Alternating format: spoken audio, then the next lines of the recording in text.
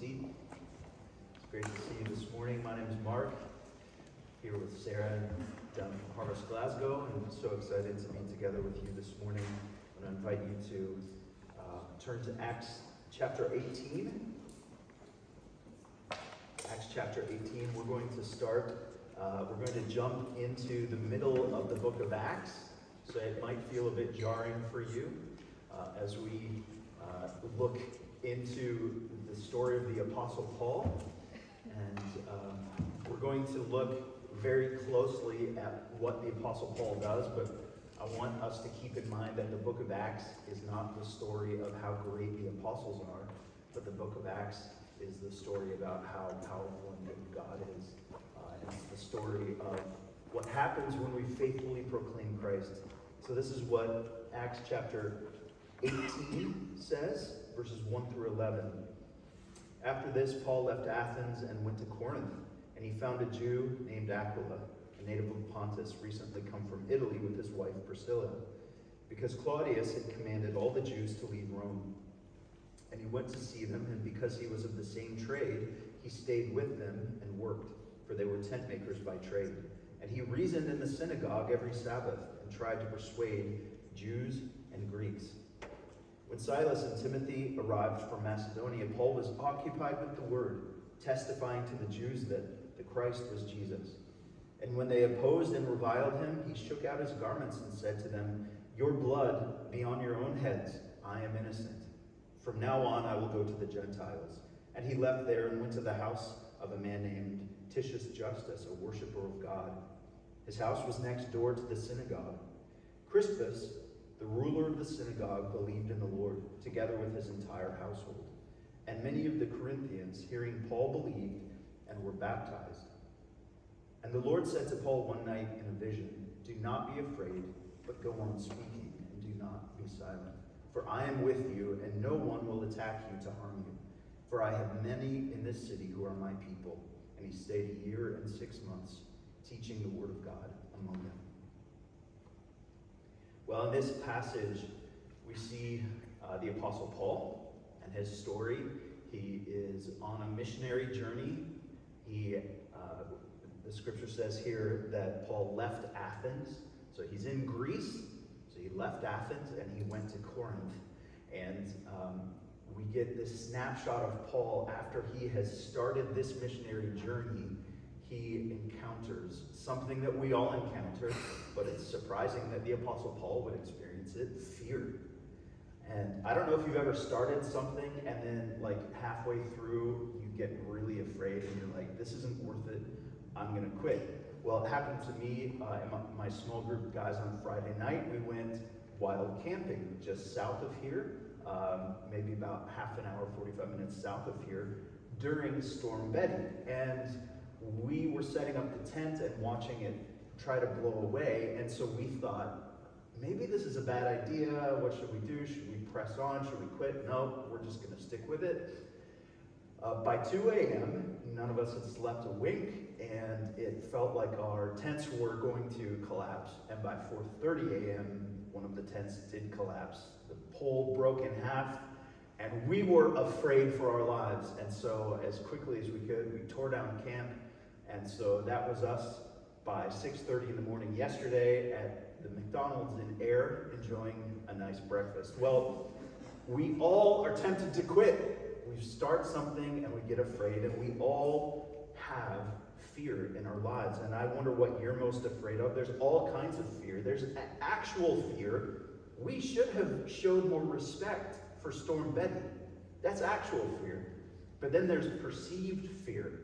Things like acrophobia, fear of heights, nomophobia, the fear of not having a working phone. Arachnophobia, of course, is a fear of spiders, scorpions, ticks. And then there's phobia, which is the fear of developing phobias. I mean, some of those are real fears. You might have a fear of spiders, but never encounter one or live in a place. So that would be an irrational fear, wouldn't it? Or you might have a fear of developing a phobia, and it could consume your thoughts. You need to just maybe talk to someone and get some help about that if that's your fear. Fear of not having your phone, I think all of us young people can relate to that. When I say us young people, I mean you young people. But so we're going to think about Paul, the Apostle Paul, this giant of the faith, encountering fear. And he's out multiplying churches, and we see God meet him in his fear. And so the first thing we see here, that as Paul is experiencing fear, God gives him purpose in pain. And so for us, we see that he gives me purpose in pain.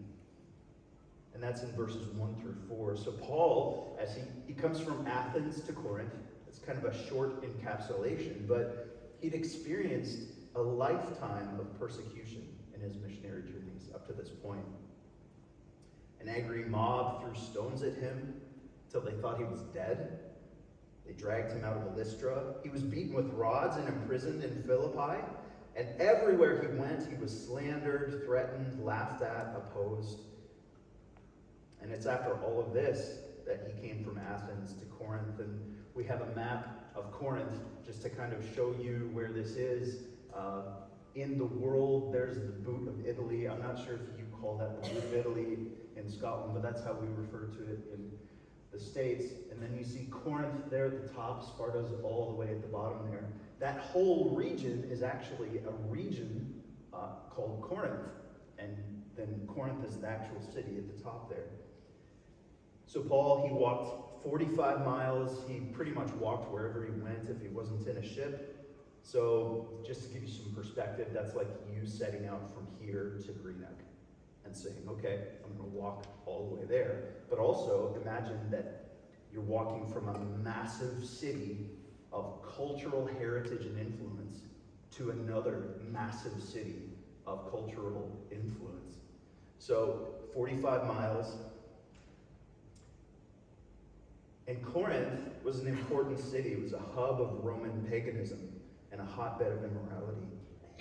So Paul loved to go to big cities because he saw their importance. He saw that large, diverse crowds of people would be gathered there in these cities. And these people could take the gospel back to their homelands. Corinth itself was a trade city. Athens, ancient and established, right? You think of all the ruins that had been there were probably ruins that were there in Paul's day of ancient Athens. And now we think of Athens as just this ancient city. Well, it was. Corinth was a brand new city. It was at an intersection of the prevailing east-west trade route. Athens was a center of philosophical rumination. Corinth was a pulsating center of commerce and immorality. And in Athens, towering over the city, was the temple of Aphrodite. Is that a familiar name to you, Aphrodite, the goddess of love? In Corinth, love was literally worshipped. They worshipped love on that great hill. There, Corinthians would make offerings to Athena and declare love is love is love is love. But like all false worship, it hid the reality of what was really going on. Because down below, off the hill, there was slavery and oppression and brokenness and sin.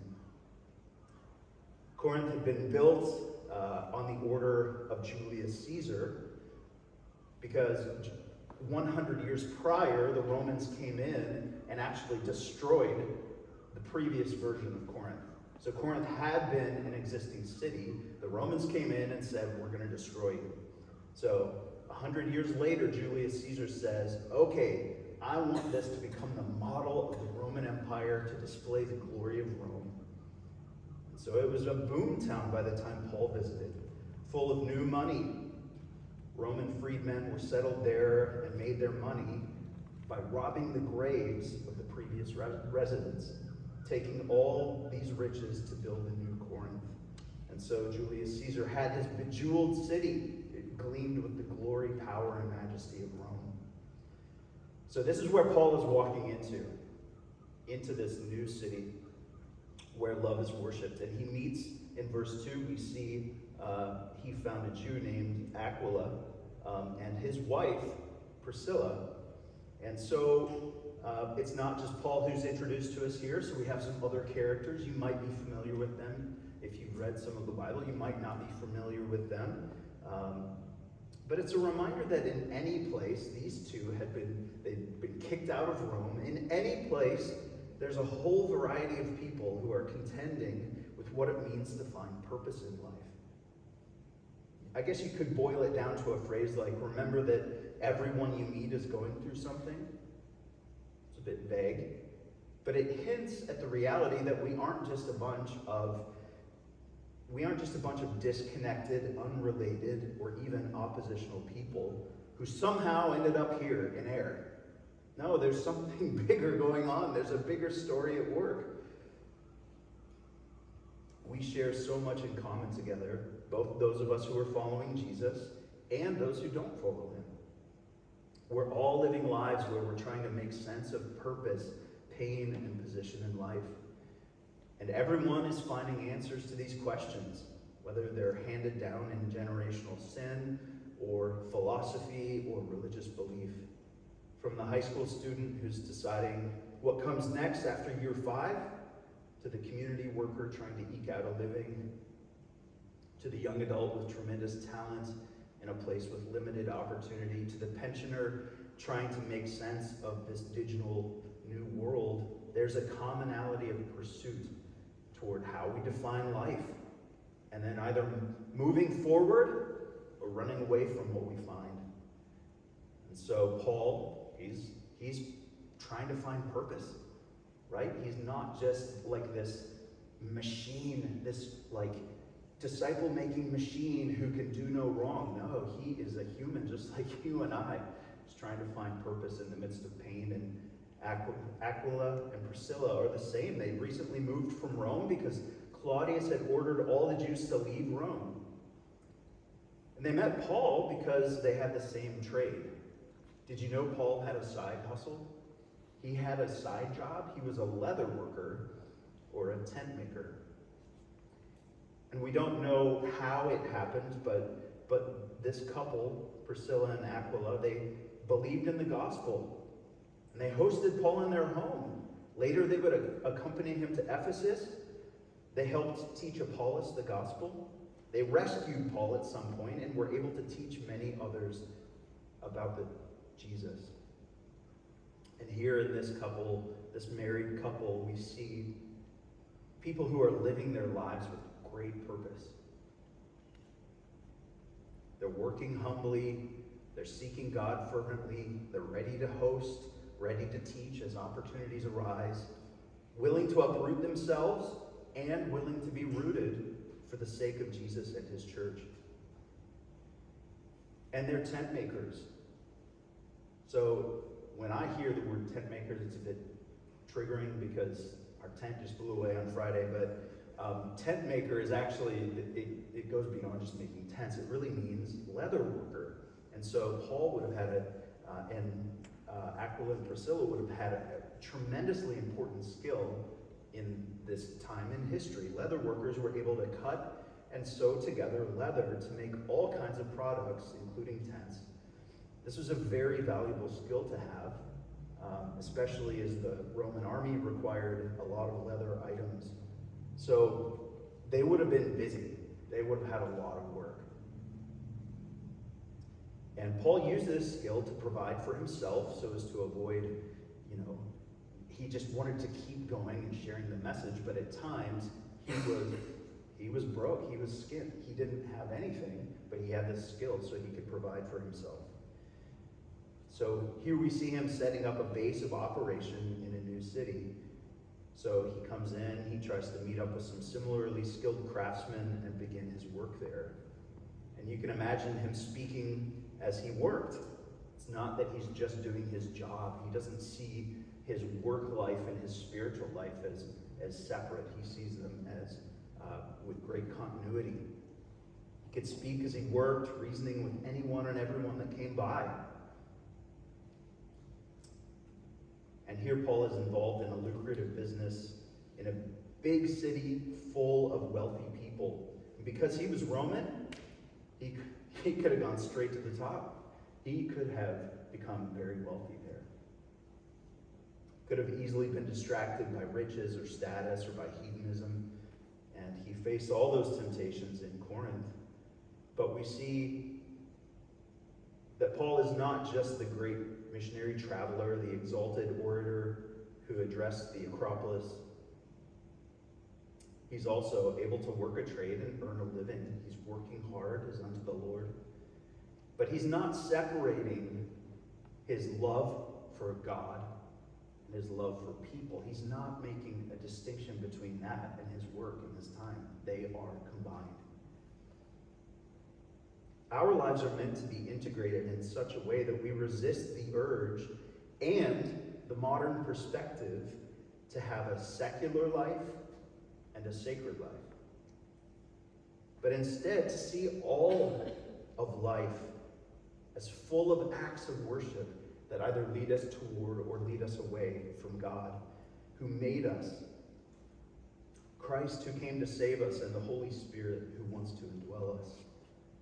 And we see in verse 4, he reasoned in the synagogue every Sabbath and tried to persuade both Jews and Greeks. So Paul's life is with others. There's a continuity to it. There's a through line.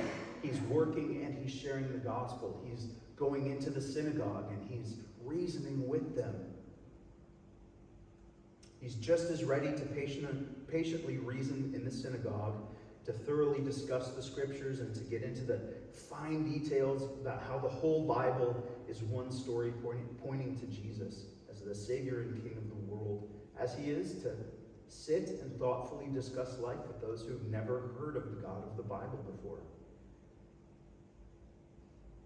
He would painstakingly stretch out leather, cutting it into intricate shapes, joining them together in clean, strong lines, and at the same time build relationships with his customers and fellow workers, urging everyone around him to put their trust and confidence in Jesus.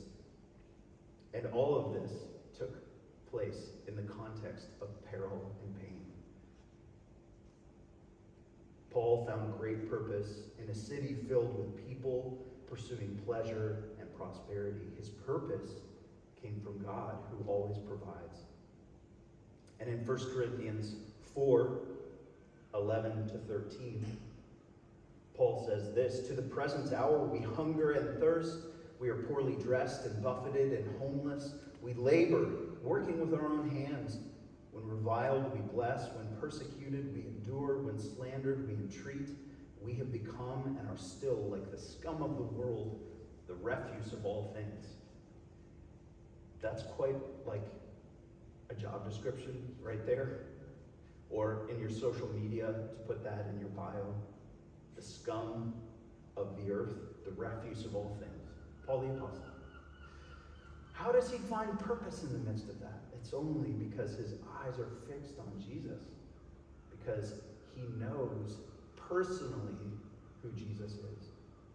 So he finds purpose in pain. And that's because God gives you and me purpose in pain. The second thing we see here in verses 5-8, he gives me wisdom in conflict. Verses 5-8, so Paul has been in Corinth for a time, and he's both tent making and he's going and reasoning in the synagogue. But then in verse 5, Silas and Timothy arrived from Macedonia. Paul was occupied with the word, testifying to the Jews that the Christ was Jesus. So here come Silas and Timothy. They actually freed Paul up to become occupied with the word, likely because they brought an offering with them from the Macedonian churches. So Paul was finally freed up. He didn't have to do the tent making anymore. So he was occupied full time with the Word of God. And what a blessing it is to have someone who is occupied with teaching the Word of God. What a gift God has given this church with Lee, Pastor Lee, who's devoting himself to preaching the Word of God. Are you thankful for your pastor? Are you praying for him in his efforts? What a gift it is to have someone who is caring for our spirits and souls, because we need care, don't we? We need to be fed by God's word. And so thanks, brother, for your faithfulness, and we're just praying for years more of that, and for God to continue to work in your heart preach the word. And he's not just studying the word so he can reason in the way of like, let me prove to you logically why this makes sense. He's himself in his spirit is occupied with the word of God. So he himself is motivated by, focused on, and enthralled with the word of God. Paul is not just preaching as if it's his job title. He's preaching because his life has been changed by Jesus.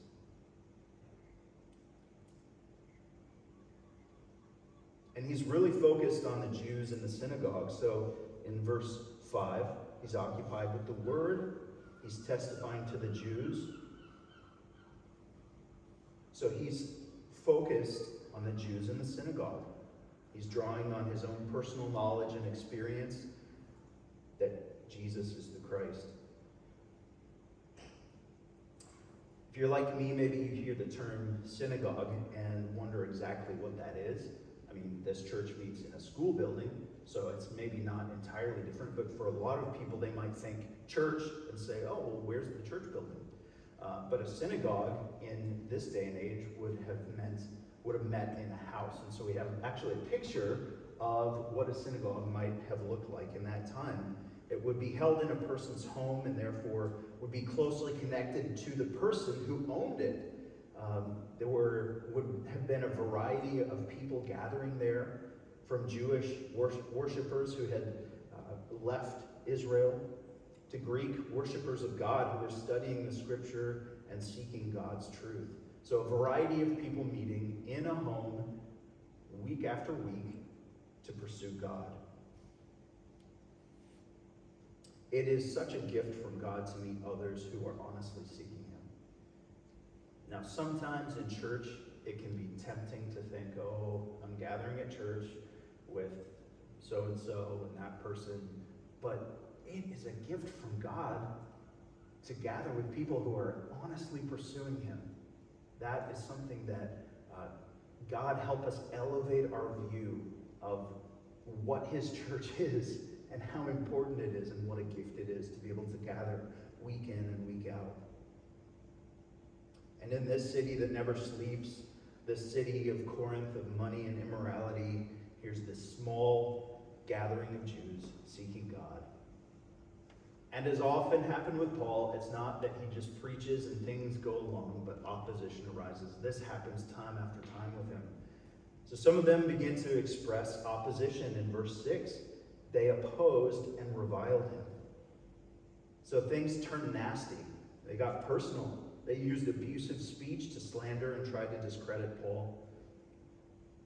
And so Paul responds. He shakes out his garment. Do you see that there? It says he shook out his garments and said to them, "Your blood be on your own heads. I am innocent. From now on, I will go to the Gentiles." And when I read that, I thought, okay, Paul's finally had enough. He snapped. I mean, he's maybe triggered. He's been through a lot. I've been in a place like that, probably this morning with my kids, where, I've had enough. Is this what's happening with Paul? Is he just sort of like losing it? Well, he symbolically shakes out his garments. I mean, you couldn't blame him, right? After being chased across Asia Minor, beaten with rods, left for dead. You couldn't blame him.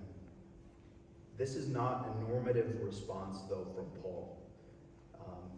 If my children don't listen to me, I can't shake out my North Face fleece or knock the dust from my Doc Martens smooth leather lace-up boots and say, "I'm done!" This is not a normative response. You cannot justify your anger or my anger with what we see Paul doing here. It's important to be clear in our minds that those who reject Christ, those who blaspheme by rejecting him as God, they will answer to God for that. That's ultimately who they are answered to. They don't have to answer to you and to me. We are not perfect judges. Paul isn't triggered by personal offense here, nor is he giving up sharing the gospel message.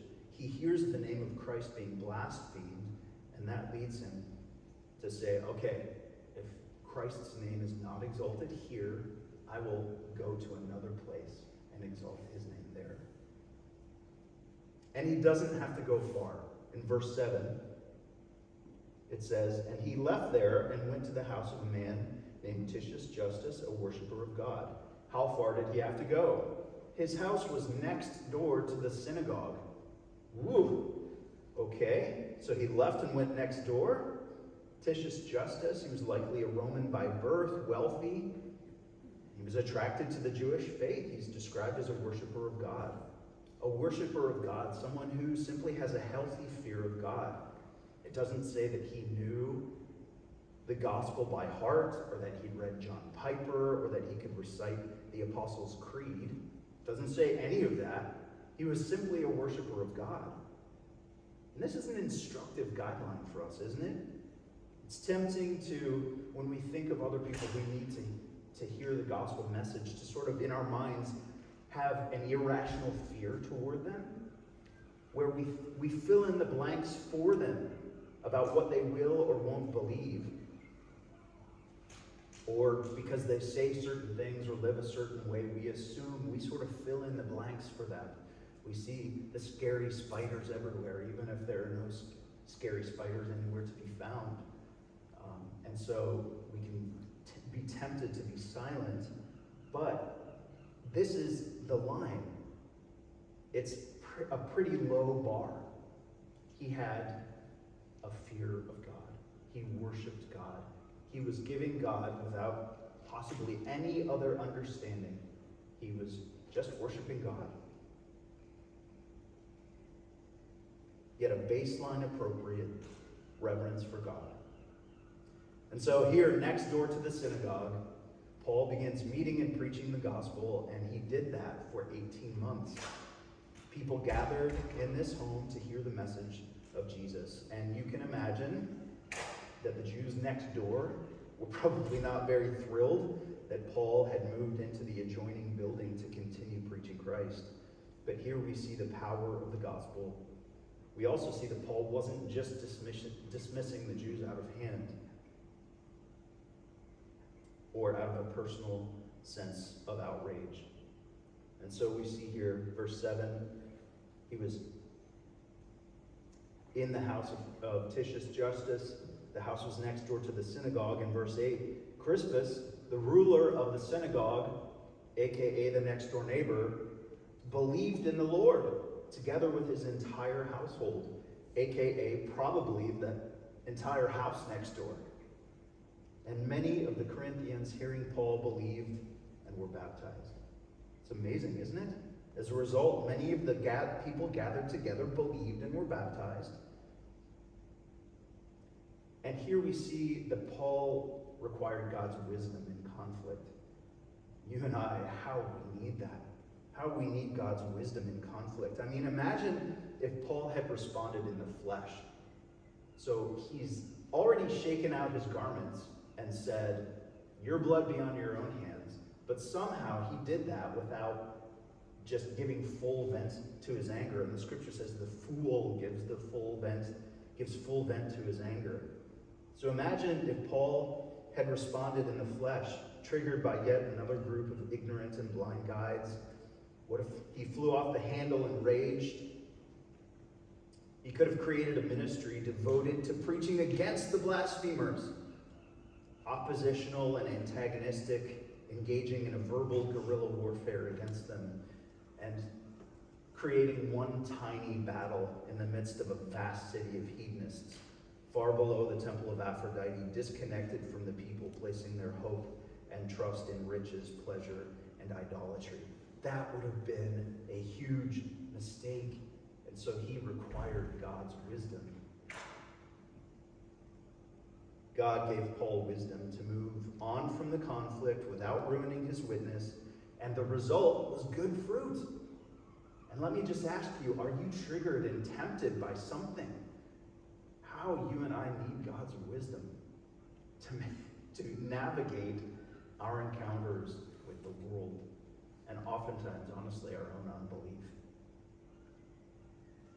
And these Corinthians entrusted their future to Jesus, putting their faith in him. They were baptized to show that they had been dead in their trespasses and sins, but were made alive in Christ. What a beautiful picture.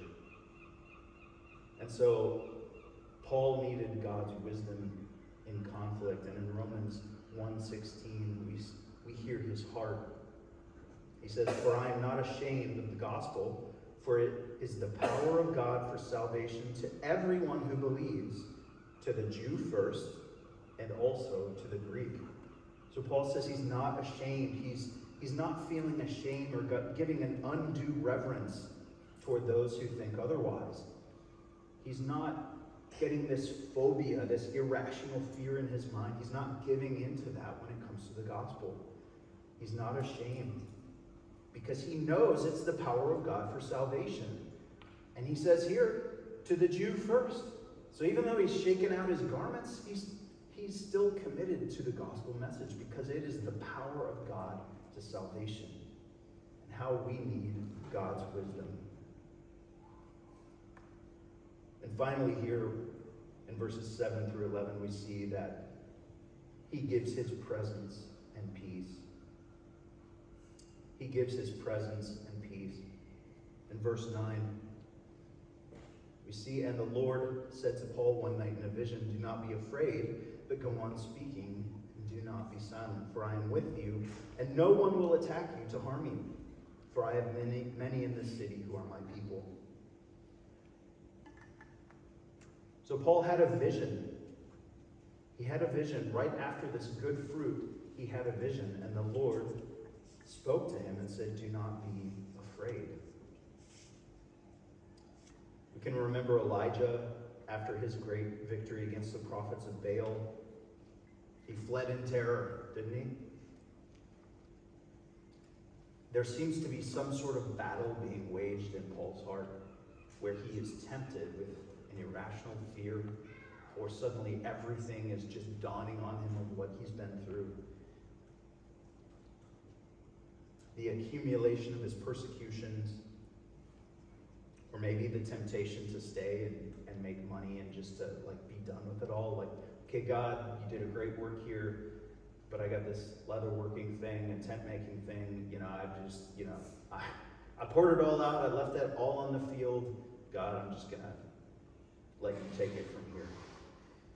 There's some sort of fear here. And in 1 Corinthians 2, in his letter to the Corinthian church, he says, when I came to you, brothers, did not come proclaiming to you the testimony of God with lofty speech or wisdom. For I decided to know nothing among you except Jesus Christ and him crucified. And I was with you in weakness and fear and much trembling. He was afraid. There, Paul was gripped by fear. Afraid. There's terror in his spirit and his mind. He's ready to flee. He's tempted to run away. And this word phobia, it comes from a Greek word, and the Greeks actually had a god that they worshipped called Phobos. He was the god of panic and running away. It's cool to have a god for that, I guess. Makes me think of Monty Python. Run away! Maybe it's too niche, I don't know. But Alexander the Great was said to have made offerings to Phobos before a battle with Darius in present-day northern Iraq. And Phobos, this god, was given credit for making Darius flee the battlefield. So Paul has fear. And God exhorts Paul to continue speaking, to tell the grand story of God's plan to bring salvation through Jesus. To go on speaking and don't be silent. Go on speaking and don't be silent. Those are two different commands. Go on speaking, so keep positively speaking the message. Keep getting after it. Keep doing it. And also, don't be silent. Meaning, in every moment of your life, there is an opportunity to proclaim Christ. Each moment is a moment where God can shine his wisdom and his purpose into any encounter, into any relationship for the glory of the name of Jesus. Go on speaking and don't be silent. So Paul was facing this fear of further persecution or the oppressive nature of the idolatry and immorality in Corinth, and he was tempted to be silent. And we're all tempted to elevate someone in the Bible to a lofty place. You know, this is the apostle who was sent out by the Holy Spirit for the work that he commanded. This is the author of most of the books of the Bible in the New Testament. This is the man who spoke before the elite philosophers in Athens, and he was afraid, and his fear led to silence. Many of us face this temptation towards silence about Jesus. So we can draw some comfort that Paul was tempted in the same way. And yet, I think we can learn from the persecuted church around the world. They can teach us what it means to face the threat of imprisonment and death for following Jesus. The truth is, there are millions of Christians around the world who meet quietly in houses to worship Jesus. They meet in the middle of the night to share the gospel with those who are seeking him. They put themselves at great personal risk to share the good news. And this is a forced silence. This is an actual fear. But there is a silence that comes from perceived threats, where we give too much power to the culture around us. We decide in our minds how people will respond to Jesus, and so we simply shut our mouths. In our lives, this is more likely to be our temptation. My school friends will mock me. I'll risk losing my job. I'll get a reputation as a Bible beater. All of these phobias, these irrational fears, do we ever even question where they come from? What's the source of these fears? What if they come from our enemy, Satan? Why on earth would we be giving in to his lies? Why? Why do I do that? Why do I not do what the scripture says, which says, resist the devil and he will flee? Do I ever think to do that in my mind with fears about sharing Christ? Well, what is it that is tempting you towards silence? Maybe this week you could talk with God about it and ask him to reveal what's going on in your heart with that. And in verse 10, we see God's antidote to fear. Verse 10. For I am with you, and no one will attack you or harm you, for I have many in this city who are my people. God's antidote to fear is his presence with us. And what does his presence do for us? It strengthens us against anyone who would gang up to impose their will, anyone who wants to abuse us or treat us unjustly. And we see God's command to be strong in him in Joshua 1:9. He says, have I not commanded you, be strong and courageous. Do not be frightened and do not be dismayed, for the Lord your God is with you wherever you go. I think of this church. You're heading towards year 2. You've done something. You've planted a church. Praise God. And you may be tempted to fear. What about the future? How are things going to work out? How will God provide? What's going to come next? How will we keep going forward? Well, God has commanded you. Be strong. Grow in strength. Become hardened. It's like you're going to the gym and getting totally shredded. Okay. You're being courageous. Be strong. So be strengthened, but also be courageous. That's alert and resolute. Looking for opportunities. I love to hear about, this, did you call it a larder? This community opportunity you have to give food. Be alert. Be ready to be courageous with the gospel. Don't be broken apart, filled with dread, terrified, running away, broken down, shattered. For the Lord is with you wherever you go. God's presence strengthens us so much that we need not fear any kind of attack. I mean, imagine God. What kind of attack would he fear? None at all. His immensity and power that is displayed when oceans roar and lightning strikes and thunderstorms rage is a minuscule representation of his overwhelming, all-encompassing power. For us, these natural disasters could easily lead to our extinction. I mean, I thought with Storm Betty, I was going to get blown all the way to the Isle of Arran. But God rules above them all. God, who created the heavens and the earth, is with us. Jesus has the power to calm every storm, to bring with his presence a lasting peace to our minds and spirits. And as we walk with Jesus and become more like him, we become stronger. We are hardened.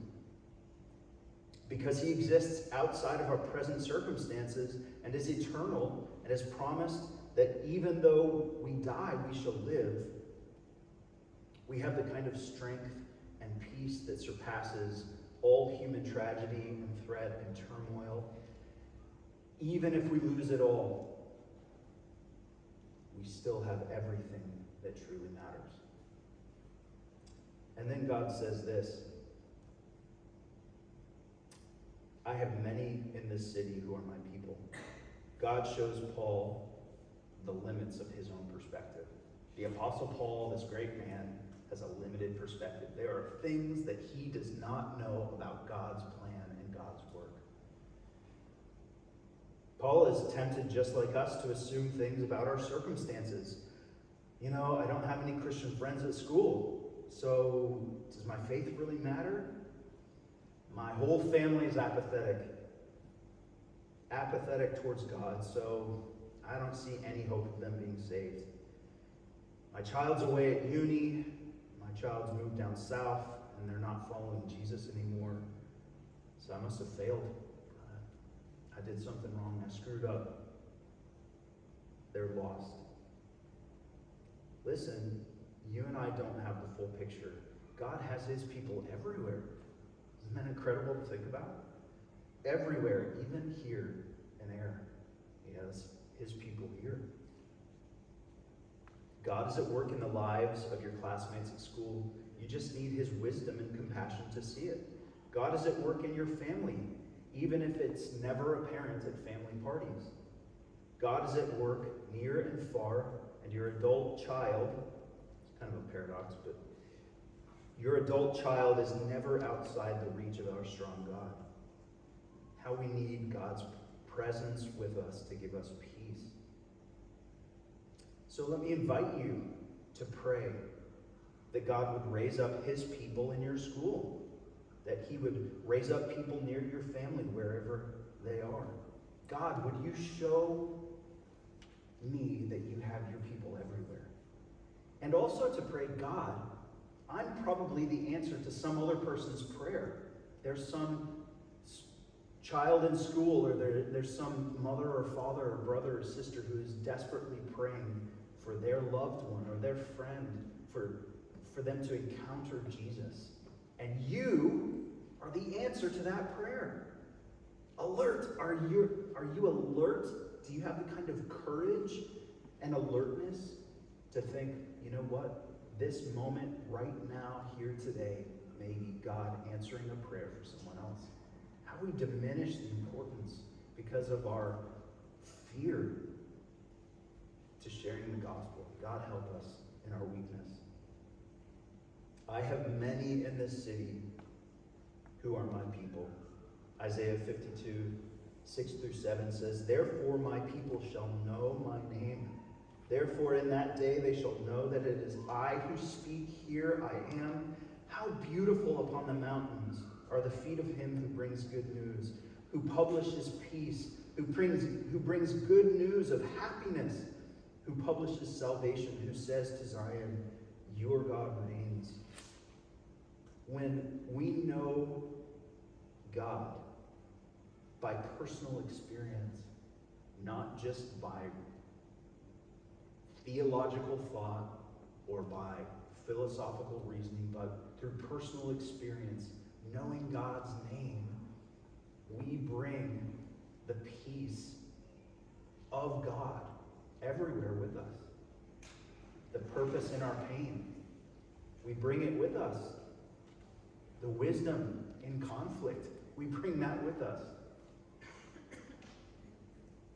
We bring his presence and peace wherever we go. And so we see in verse 11 that Paul stayed 18 months teaching the Word of God. He listened, he believed, he had faith, and he stayed there for 18 months teaching the Word of God.